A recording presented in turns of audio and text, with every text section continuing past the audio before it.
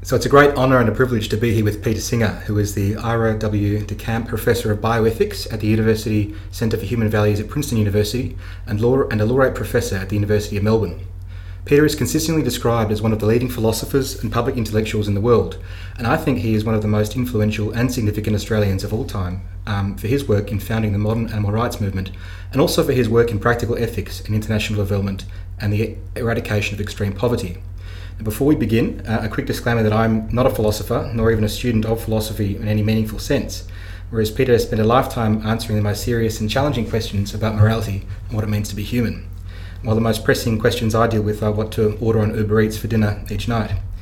But I am interested in other human beings and what it means to live an ethical and authentic life in the 21st century, and also how Professor Singer views his own contributions to humanity and life on Earth. So for listeners and readers not familiar with your work, Professor Singer, could you please give a brief vignette-filled overview of your life story in your terms, including that of your family's migration to Australia, and your education at Ormond College in the University of Melbourne, and your work as a philosopher? Okay, happy to do that, Nick. But first I think you need to learn to cook so that you can stop ordering from Uber Eats, really. So I was born in Australia in 1946, in other words, just after the war. My parents came to Australia just before the war. They were refugees from Austria, from Vienna, and they were Jewish, so once the Nazis marched in, they realised that they had to leave, and they were fortunate enough to have met an Australian who offered to sponsor them to get a visa. It wasn't easy to get a visa to come to Australia. So that's where they landed. I grew up in Melbourne and went to the University of Melbourne, originally intending to study law, but an advisor here suggested I do a combined arts law degree because I'd done well in my arts subjects. And I got interested in the arts side more than the law.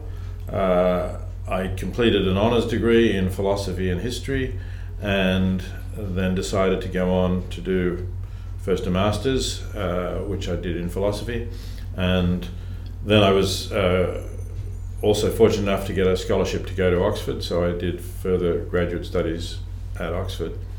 And it was at Oxford that I got interested particularly in applied ethics, which was, you couldn't really say it was a new field because it had been done for many centuries earlier, going right back to Socrates. But when I was at the University of Melbourne, most of ethics was really conceptual analysis. It wasn't really about how we ought to live or what we ought to do. It was considered that they were not really proper questions for philosophers to answer.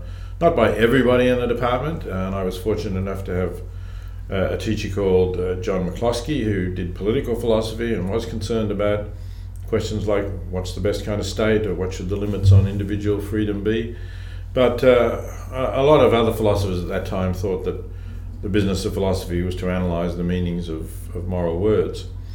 But this was a time when there was a lot of student ferment. The Vietnam War was on. I'd been involved in Melbourne in protests against the Vietnam War. And I thought that philosophy could actually connect with this. Traditionally it had. Traditionally philosophers had discussed questions like, should we obey an unjust law? So I tried to connect my philosophy with those issues that interested me, and I found an advisor at Oxford, R.M. Hare, who supervised my thesis on whether we ought to obey the law in a democracy. If we disagree with the law, are we obliged to obey it or not?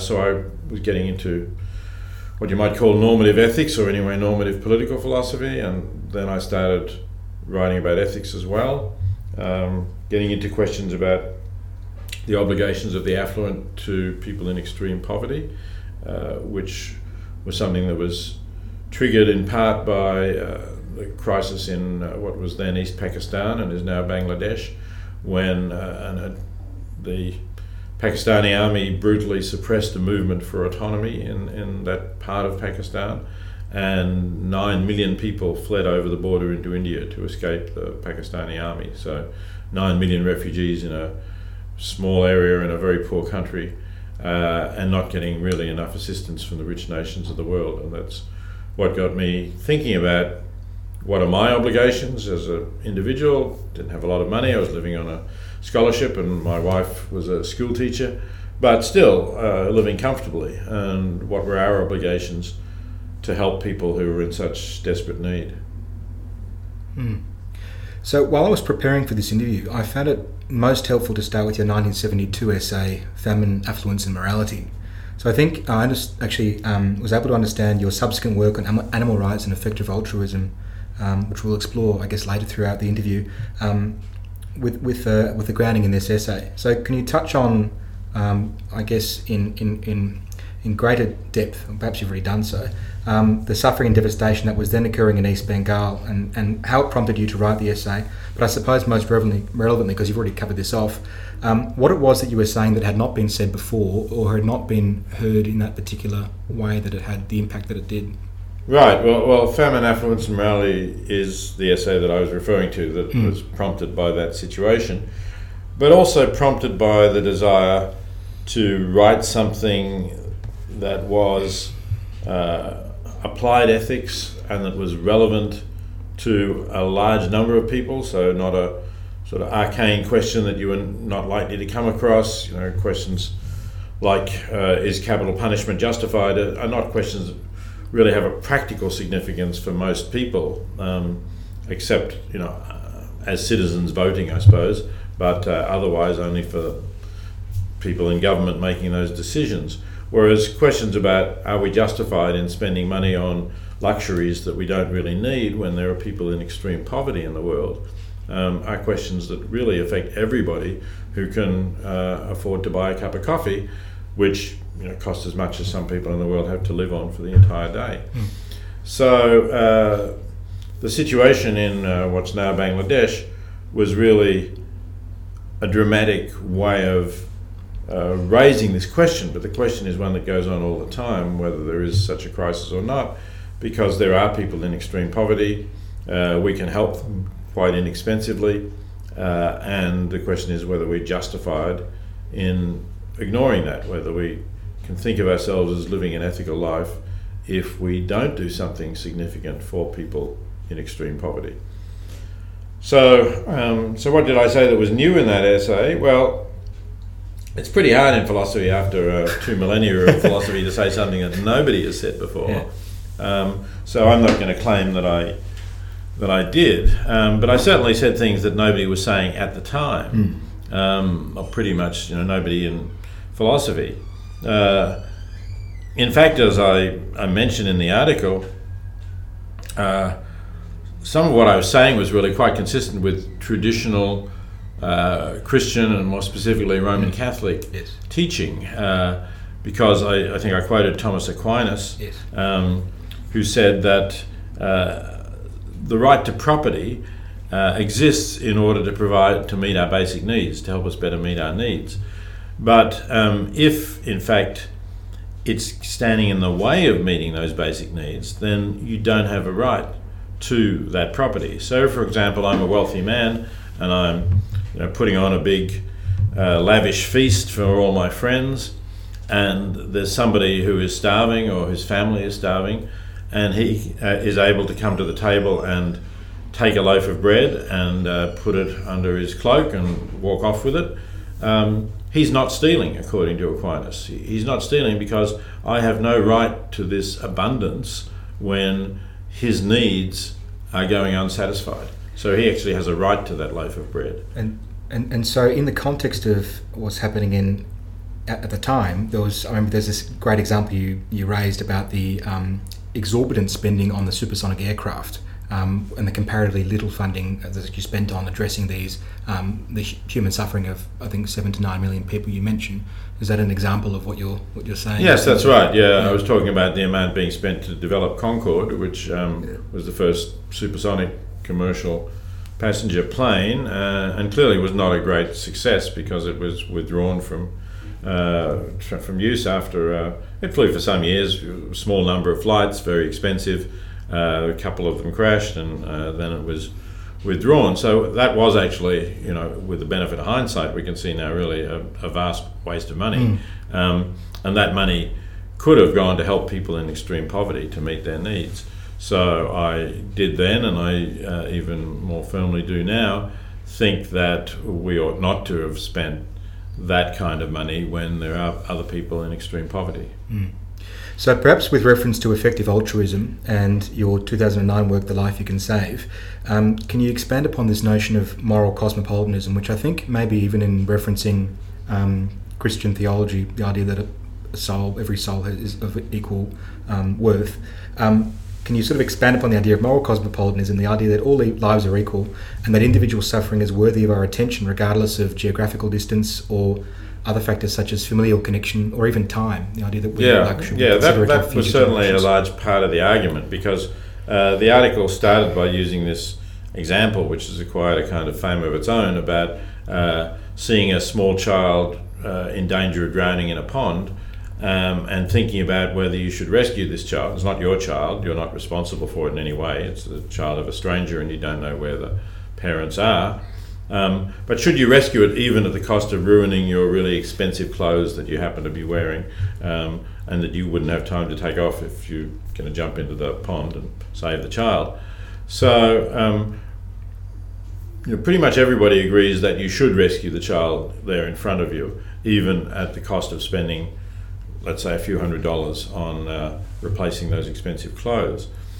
But what you need to do then is to think about, well, if it would be wrong to leave the child to drown in the pond, is it wrong to leave the child to die of malaria because there are no bed nets in that village, despite the fact that malaria is prevalent there and children often die of it? So that's just another example where we can, for a modest amount of money, save a life or certainly reduce the chances of a child dying. And then you have to say, well, yeah, but the one child is in front of you and the other child is on the other side of the world. One child you can actually see, the other child you don't know who the child is that you'll save. One child is, you'll solve the entire problem there by pulling the child out of the pond. The other child, let's say you'll donate enough to save one child's life, but there'll be other children who are still going to die from malaria. So I examine whether those kinds of things make a difference. Do they make a difference to your ethical obligations? And a significant part of the argument of that article is to argue that they don't. So I'm arguing that we do have, as you were saying, cosmopolitan moral obligations. Another way to look at it is to say we ought to take a universal point of view. We ought to not simply look at the world from where we are today. That is, here I am in Melbourne. There are people in some need close to me in Melbourne, but there are people in significantly greater need elsewhere, or needs that can be more easily and effectively met elsewhere in the world. So should I first look after the needs of people in Melbourne, even if I can help more people with the limited resources I have, if I help people far away from me? I would argue, no, we ought to give equal weight to everyone's interests, irrespective of where they are, irrespective of the colour of their skin, their race, their religion, whatever. And that means that we ought to really be focusing much more on people in developing countries than in our own community. As you mentioned in the article, it does kind of run counter to, I guess, millennia of human psychological evolution, in that we are kind of hardwired to be more concerned about the child drowning in the pond in our immediate vicinity, or perhaps the child who's part of our family, or essentially privileging the tribe or those who are most like us, rather than, I guess, the other, or someone who is maybe many thousands of kilometres away. And that seems to many people to be a natural response. But can you perhaps, with thinking about that, comment on how globalisation and technology has eradicated these boundaries to empathy and concern for fellow human beings, and I suppose what the implications are in the 21st century, when those essentially are no real barriers to communicating with or having connections with, or people who might be on the other side of the globe? Yes, you're right, of course, that we have now technologies to relate to people on the other side of the world that we never had until relatively recently. And that enables us to know what their needs are. It enables us to respond to urgent needs like drought, famine, civil war, and so on. And I do think that creates obligations which people didn't have a few generations ago when they couldn't really help. I mean, if you can't help somebody far away, clearly you don't have an obligation to help them. So that has made a difference. And it's also made some kind of psychological difference because we can see more of what's happening, and an image is often very powerful emotionally, as the image of the small Turkish boy, Ayhan Kurdi, the family of, was a child of Syrian refugees who was washed up on the shore. That made a huge impact in people's support for refugees and the amount that was contributed to organisations helping refugees. So emotionally, seeing something, even seeing a photo, makes a difference, and seeing something directly in front of you when it's not a photo makes a bigger difference. And I think there are, as you were hinting at, I think there are obvious evolutionary reasons why that should be so, why we should be geared to help people that we can see and that we can help, and that mostly will be part of our own tribal or social group, because that's how our ancestors lived, in quite small communities. But the ethical question is, so it does make a psychological difference. You can even say it's natural in some way to respond to someone you can see rather than a stranger you can't see.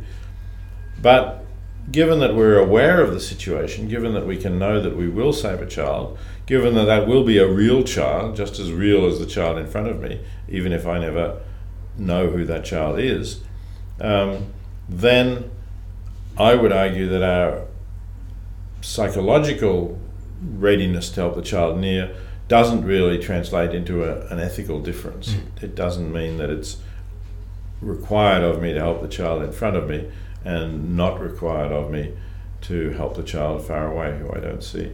So taking it one step further from the individual's responsibility in an ethical sense, how should governments, I suppose, prioritise the collective ethical responsibility of taxpayers, for instance, in terms of making decisions about, allocating funds towards hundreds of thousands of people for international aid programs, for instance, in Indonesia, or a smaller collective of farmers here in Australia? Does the same kind of principle apply at the government public policy level? Well, I think the same. The general principle is that you should try and do the most good you can, whether you're an individual or a government. But it's true that governments are responsible to their electors, at least if we're talking about democratic governments. And I do think that democracy is sort of the best available system, or as Winston Churchill put it, the worst system except for all the others. Yeah. So I favour that, and I recognise that governments have to please their voters, or they'll be thrown out of office, and there's no point in doing things that are going to be undone by your successor. So I think here governments need to lead and encourage voters to see this as something important, as something that is not going to hurt them to spend a modest amount on effective aid overseas. And it is an extremely modest amount that we're spending. In fact, in Australia, I would say it's a shamefully modest amount. We're spending about 22 cents in every $100 that the nation earns, so about 1/5 of 1% of what we earn as a nation. And that's way below other countries that we compare ourselves with. It's only about 1/3 of what the United Kingdom spends on foreign aid. So I think governments ought to educate the public as to how little we are spending and why the right thing to do is actually to spend more. So with this idea of moral cosmopolitanism and empathy for other sentient beings in mind, regardless of things we've talked about like vicinity and other things like familial connection, I'd like to move to a consideration of your work in the animal rights movement, which largely started with your 1975 work, Animal Liberation. So I'd like to begin with the question of humankind's relationship to animals and the concept of animal rights as an extension of your reconsideration of humankind's concern for the suffering of other beings, and by simple extension, the suffering of animals. That question didn't come out so well when it was written today, hastily over lunch. If I may, I'll open with a quote from Isaac Bashevis Singer's Enemies: A Love Story, which you referenced at the Melbourne University the other day. So, As often as Herman had witnessed the slaughter of animals and fish, he always had the same thought. In their behaviour towards creatures, all men were Nazis. The smugness with which man could do with another species as he pleased exemplified the most extreme racist theories, the principle that might is right. In relation to them, all people are Nazis. For the animals, it is an eternal Treblinka. So that quote seems to echo Thrasymachus' assertion that justice is nothing else than the interest of the stronger, from Plato's Republic. Can you speak about the notion of speciesism, which features strongly in animal liberation?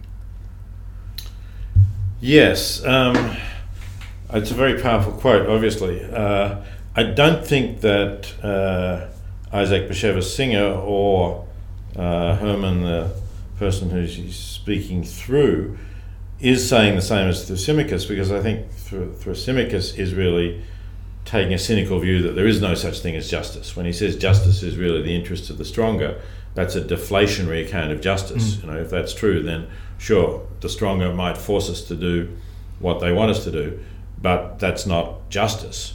That's compulsion. So I don't think that I.B. Singer, who incidentally is no relation to me. I wondered that, yeah. Yeah, no. I don't think that he is being cynical about justice. He's just saying that the relationship between ourselves and and animals parallels the relationship between Nazis and their victims, particularly Jews, in that they are stronger and then they do what they want to do. And of course that's unjust in both cases, but that's not to say that there isn't such a thing as justice. It's a very powerful quote because, of course, Singer is a Jewish writer, and some people would find that offensive, that to compare, effectively in some sense, to compare Jews with animals. If you're comparing what we do to the animals with what the Nazis did to the Jews, then you're sort of the Jews are in the position of animals. Again, that's not what I.B. Singer was saying, but he was saying these are situations in which we fail to deal rightly with people who are in our power, and in fact we deal very wrongly with them.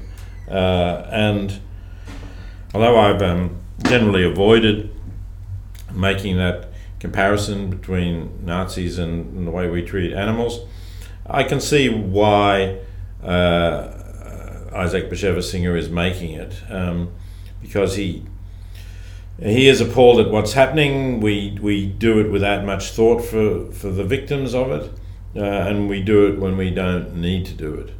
So I think that's, in that sense, it's an accurate account of our relationships with animals, which is one where generally we simply use them as our means, as we wish to do so, with very little thought for their interests. Now, that's not the case perhaps with dogs and cats or horses, other animals that we feel fondly about or have some relationship with, but it's very definitely the case with most of the animals who we eat, because they're reared in factory farms with no real concern for their interests. We only, the limits to how much we will crowd them together or misuse them are really just the limits of whether we'll reduce our profits, because so many of them will die that we won't get the products at the end that we want to. Yeah. So it's obviously a sensitive question, but I suppose growing up in the shadow of the World War II and the Holocaust and your own family's experience, but how much did your family's experience, I suppose, inform your instinctive feelings and philosophical work in regards to repulsion towards totalitarian regimes and arbitrary cruelty, violence and suffering? Is that something that was... I'm sure it played a significant role. It's very hard to trace the influences on yourself, especially when they began, when you were a small child.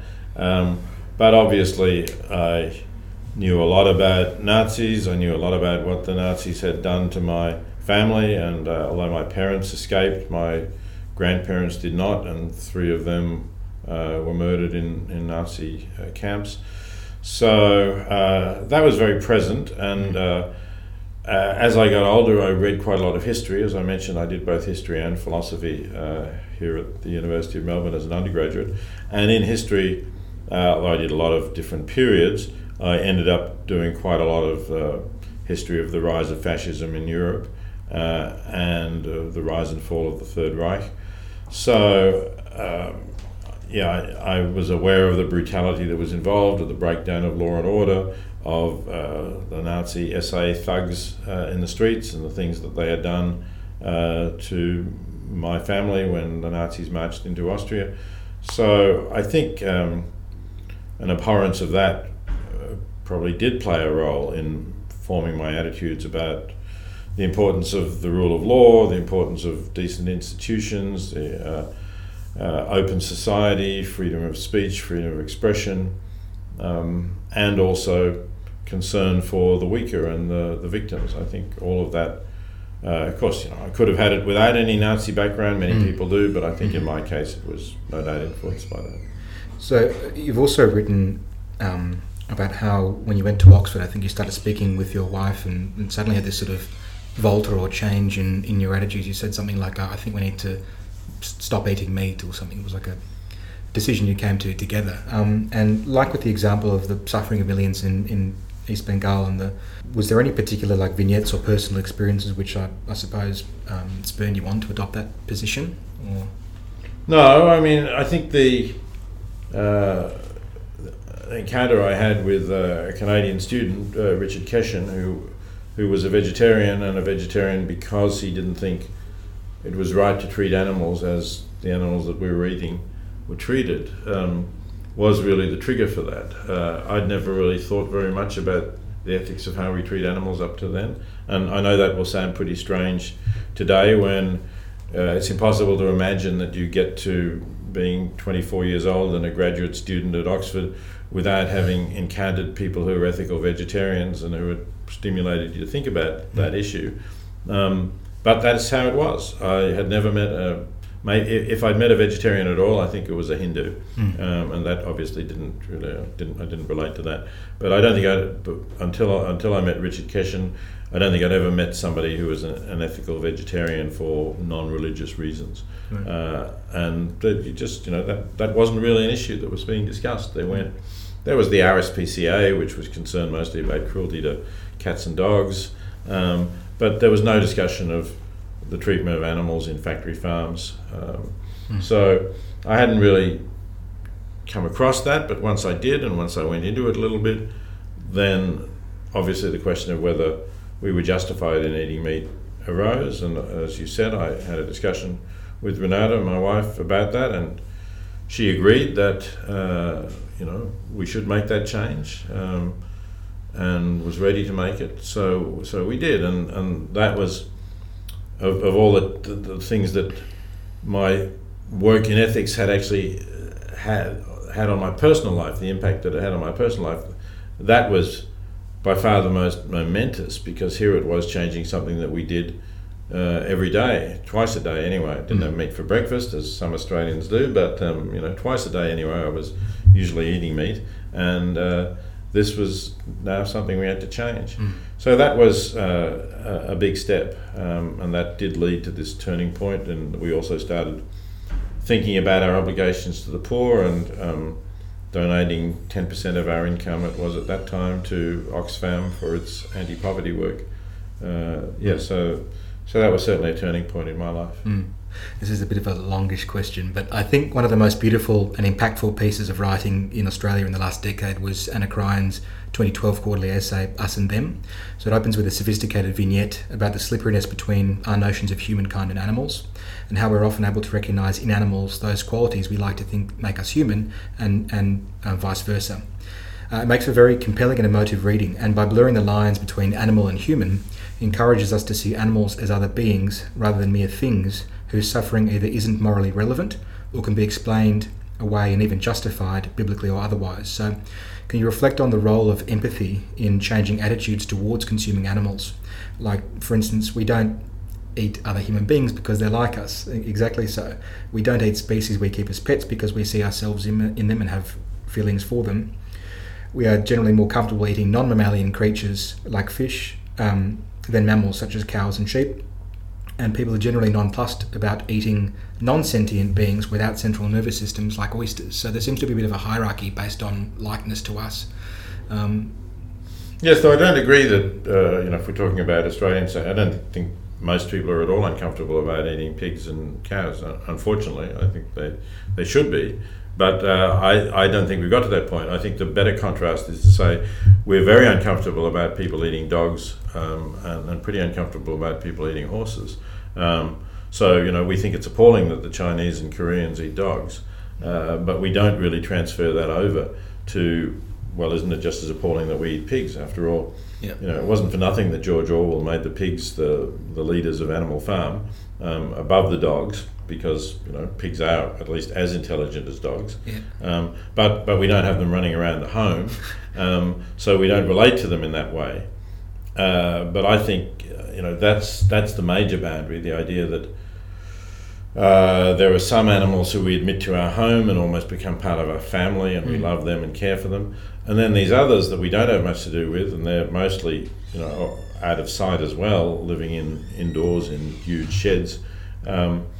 We just buy pieces of them at the supermarket, and that's where the empathy cuts out. So show us a picture of the dog markets in Seoul, and yes, empathy comes in. Pick up a piece of pork at the supermarket, or steak or cow, whatever it is, and there's very little empathy there. So I think the trouble with empathy is it's often too geared to those kinds of emotions, and it takes an effort to actually say, hey, wait a minute, pigs are also animals that can have a good life, and that it's wrong to inflict a miserable life on when just because we want to eat parts of their body. And so it's a kind of a cognitive empathy that we need, not an emotive empathy, if we're really to get beyond these kinds of pretty arbitrary lines that we draw. Yes, but I mean, this leads on to my next question about how hard is it to be human, because humans don't like thinking, and cognitive empathy is certainly very difficult, something that requires effort. So how hard is it to be human when we are flawed and self-interested for the most part, and to do what your philosophy demands with regards to our relationship with animals? So I feel sick sometimes when you think about 60 billion animals slaughtered, and 1 trillion fish each year for human consumption. I become quite sort of like misanthropic and almost left in a state of despair, and yet I still haven't changed my behaviour in some years about eating meat. I was vegetarian for 18 months for a time, and then I suppose I just, you just forget about it. It becomes easy amidst the busyness of life to not think about other beings. Well, I'm not quite sure how to respond to that, because I think it's always there, and I don't actually think it's all that difficult to... certainly it's not difficult to be vegetarian. Being vegan sometimes is a little more complicated, but I don't think it's really hard to stop eating animals. My life is busy too, but that doesn't mean that I somehow would save a lot of time if only I went out and bought a steak or something like that. Is it hard? I don't think it's really hard to be human in this way. If by being human you mean sort of living out sort of the ethics of how we ought to live. I think there are various pressures, psychological pressures, kind of group conformity pressures that lead people not to do it. But I think it's really easier than many people imagine. I did it for 18 months. I was there, and then right. So I'm not sure. We need to have a conversation about why you went back to eating meat after doing it for 18 months. Swordfish steaks. It was the gateway back to real steaks. Anyway. Okay. So some people think that the solution to people like you is to produce steaks from plant-based products, or in vitro, cell culture that are real meat, but don't involve any animal suffering and fewer greenhouse gases.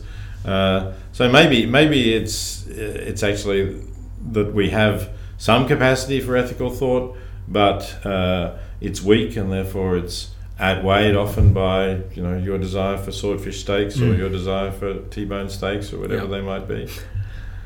But I think the point remains about going back to the 1972 piece about if you can be moral and there's a very little cost to it, then you should act to save the child, like for getting your boots wet or so on. But like, you mentioned that before. If you could have a plant-based substitute, and in many ways, all the grain production on Earth could sate the human need or demand for protein, why wouldn't we do it, right? It seems to be more a question of human pleasure or desire for animal products rather than it does about meeting a basic need, as perhaps it once was, which bore out a necessity to eat the meat. Yeah. As I said, I think it's partly a kind of peer pressure. I think we are, rather like sheep in not wanting to just go our own way as individuals. So many people are, and I think it may take a critical mass of people to refuse to eat animals for it to become easier for other people to do so. And maybe we're getting there. Maybe we're certainly the number of vegetarians and vegans seems to be rising, or at least the vegan and vegetarian food is much more evident now than it used to be. It's much easier to find in your supermarket aisles or on your restaurant menus. So maybe that's going to create some sort of tipping point.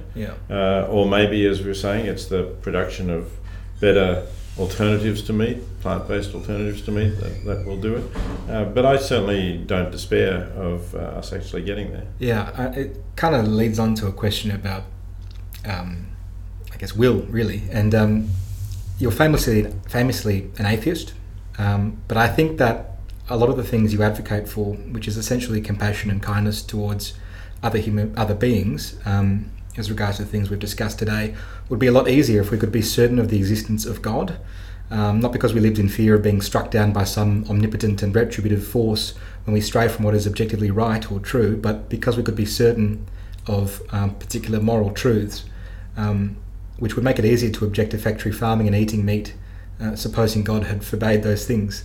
And as it happens, the converse is true, where a lot of the attitudes towards eating meat are justified by the biblical hierarchy set out in Genesis 1, that is, that God had granted man dominion over the fish of the sea and animals on land for his use and consumption.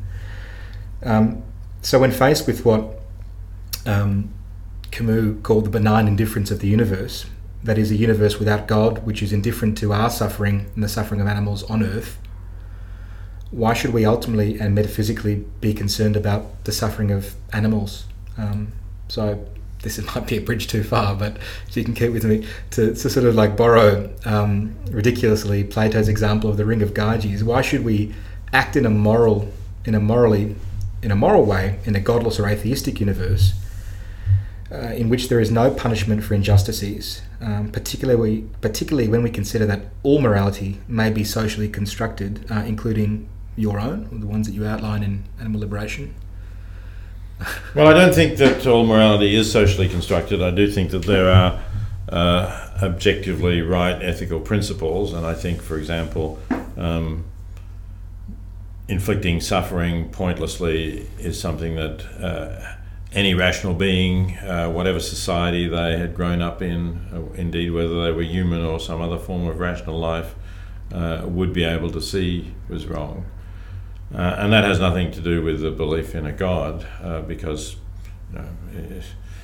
there's the famous dilemma in Plato's Euthyphro about, do the gods command things because they're right, or are they right because the gods command them? And unless we want to make the gods sort of arbitrary tyrants, you have to say the gods command them because they're right. So you would need some sort of notion of what was right to make sense of that idea.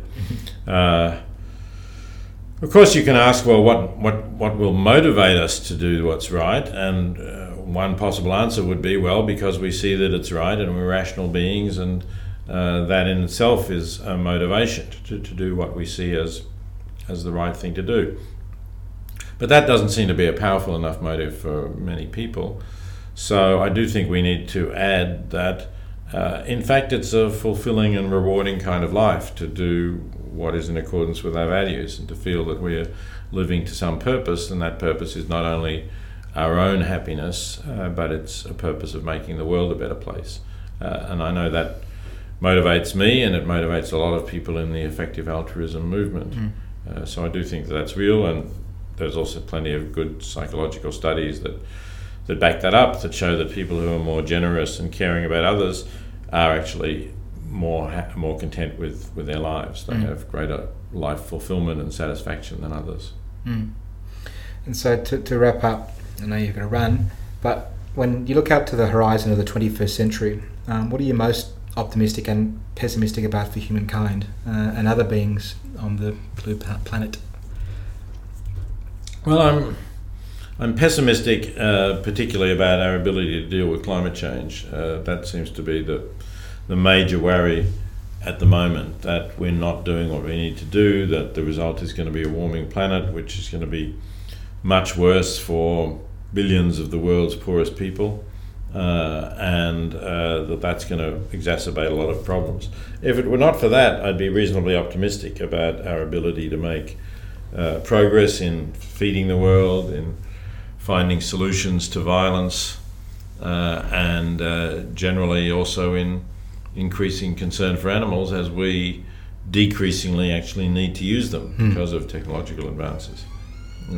So you could say I'm broadly optimistic, except for the problem of climate change, which is a particular dilemma because it requires everybody to act together. It's not enough for one individual or even one nation to act on it. It does require coordination, so it's a kind of problem where it's in short-term interests of everyone to be free riders on everyone else's actions, and that's why it's so hard to solve. I forgot to add, this is one for a friend, very quick one. There's been massive social and moral transformations in the last 7,500 years. For instance, attitudes towards homosexuality or interracial marriage, for instance. Looking forward over the next 20 to 50 years, what are some things that you think may be considered like wrong or whatever now, but which you think might become accepted? Well, interestingly, the conservative American columnist Charles Krauthammer was asked to discuss that question in a column, and our attitudes and treatment of animals was the thing that he mentioned, although he'd not been known previously as someone who was particularly concerned about that or a campaigner about that. So obviously I do think that that's something that people will look back on with, and they'll be appalled at the way we treated animals, as we're now appalled at the way that, let's say, the slave owners treated African slaves, or Romans treated Christians in the arena. But it's very hard otherwise to predict, the things that have not yet been raised and are not yet on the horizon. I don't have a crystal ball for seeing. All right, well, Professor Singer, thank you so much for your time today. It's been a singular pleasure. Okay, great. Good to talk to you, Nick.